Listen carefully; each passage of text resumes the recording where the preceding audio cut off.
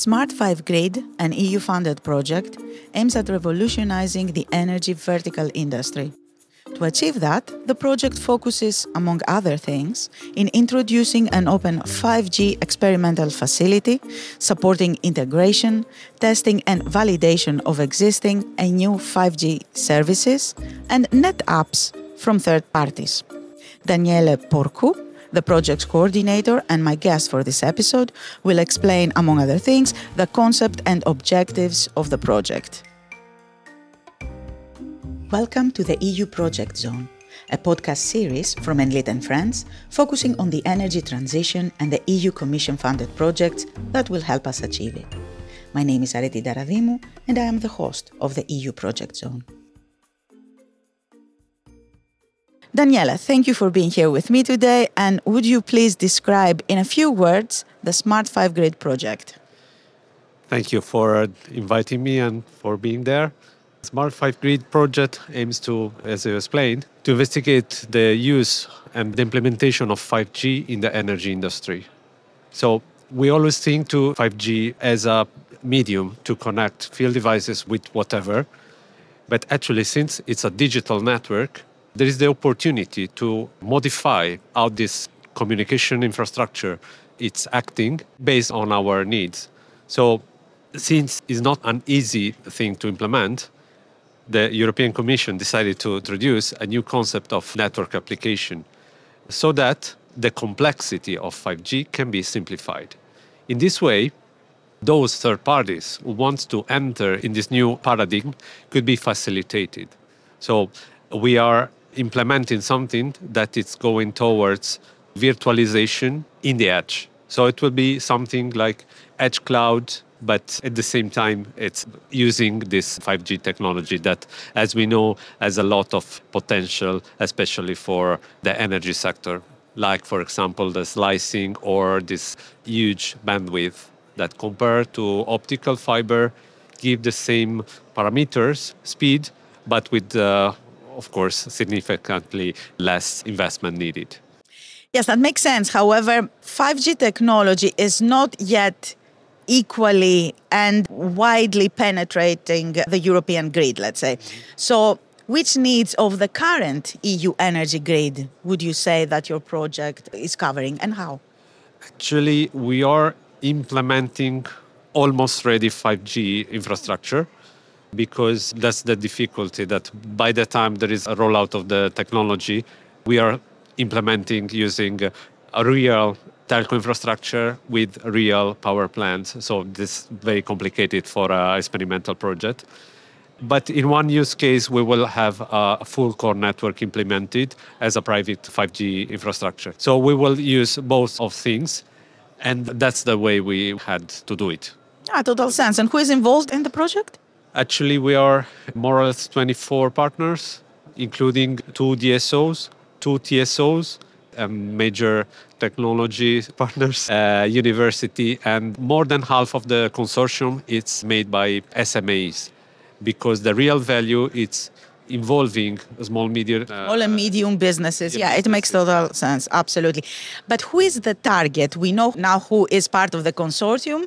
I would assume that the same, let's say, entities or the same kind of entities? Let's say similar entities, because on one hand, we have the players of the energy industry. So not only the system operators, but also the asset owners and operators, like energy producers, storage, and so on. So whoever is playing a role in the energy market, also aggregators and vendors, and etc.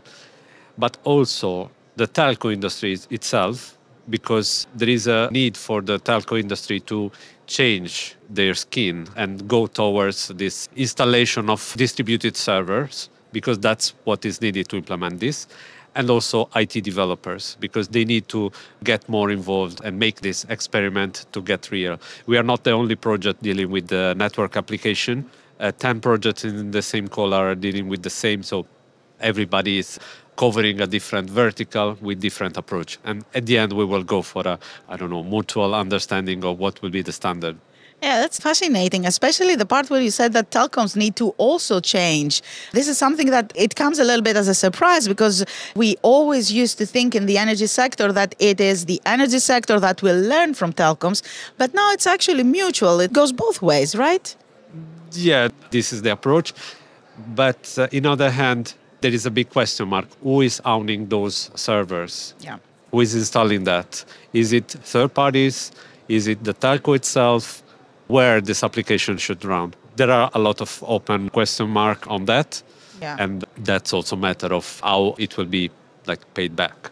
Because it's something that innovative that still the telco themselves didn't make any investigation on what will be the model. There is no blueprint. Not This. yet. Exactly. Not yet. This is what we're trying to get to. But since 5G tech is not spread throughout the European continent equally, how difficult is a pan-European approach? How do you tackle this problem? Actually, we are focusing on 4 countries. And one of that is using a private network. So we are not even investigating the problem. And we see that there are different speeds. In Bulgaria, for example, the colleagues are facing the problem of the frequencies that are used by the army. So it's about having some sort of issue how to remap the frequency. In Italy, we had the problem of frequency were used by digital TV. So there was a reshape of the frequency because this is the spectrum and it's given. So either we are using other frequency that are used by radars or I don't know. Yeah, some But, surprise issues there. Huh? yeah. So to use 5G technology, you need to have a smart grid. How smart is our grid? Can we really use 5G? Because we say that we use 5G, Yeah. but even in telephones, I see 4G in the end. Yeah, but I mean, our grids, we are having several projects showcasing their experiments, and it's been years that we are talking about flexibility, implementation. So we are going towards that direction. So I think grids are ready. I mean, the field devices are there. There is always room for improving. That's always an open point. But the level of smartness, it's almost there. What has to be changed is the readiness of the 5G infrastructure to host this distributed computational power. That's what will make the difference. Yeah.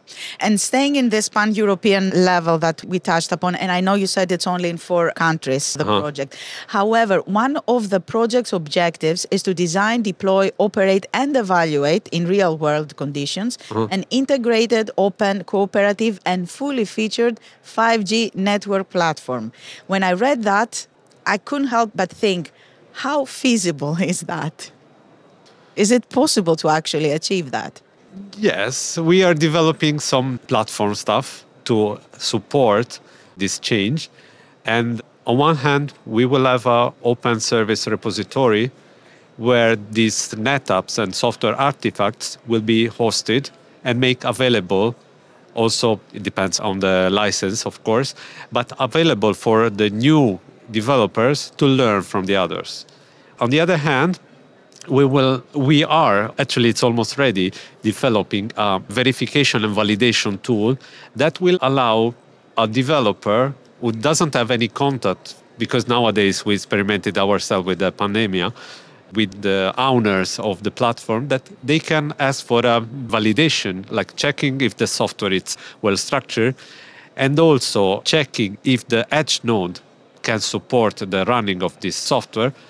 So it will accelerate the development of the software. It's a kind of help that we can provide. And we are ready in the first quarter of next year to open our testbed. It's something that I never heard in a previous project, at least those where I was participating, opening our platform for everybody who wants to learn this technology, learn how to develop a NetApp, and also if they have some field component or stuff that they want to implement using this edge cloud technology to make a test and a trial.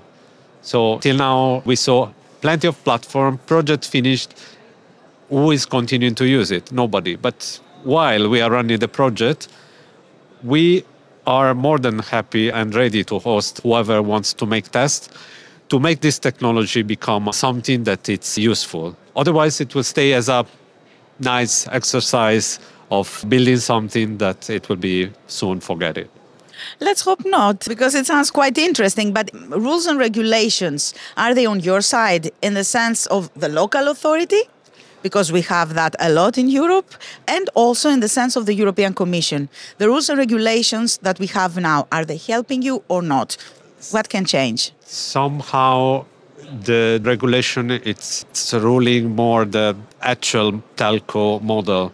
So to change this paradigm, regulators should need to understand also what can be the role of the telco infrastructure as a digital infrastructure to make a shifting so that also creating a new business cases of providing this service not only to energy vertical but for whatever vertical wants to implement this sort of virtualization because of the reliability of 5G at least. At the moment, we only see it on paper, but when the platform and the infrastructure will be implemented, we will understand better also how it performs. And I'm sure that will be a rush for those who can grab their positioning to reach their goals at first. There is no mistake, 5G is the future, I think. Yes, somehow yes. Daniele, thank you very much for this very interesting conversation. Thank you so much for inviting me and for the opportunity. And thank you too. You've been listening to the EU Project Zone podcast, brought to you by Enlit and Friends. You can find us on Spotify, Apple, and the Enlit Europe website. Just hit subscribe, and you can access our other episodes too. I am Areti Daradimu, host of this podcast series, and I thank you for joining us.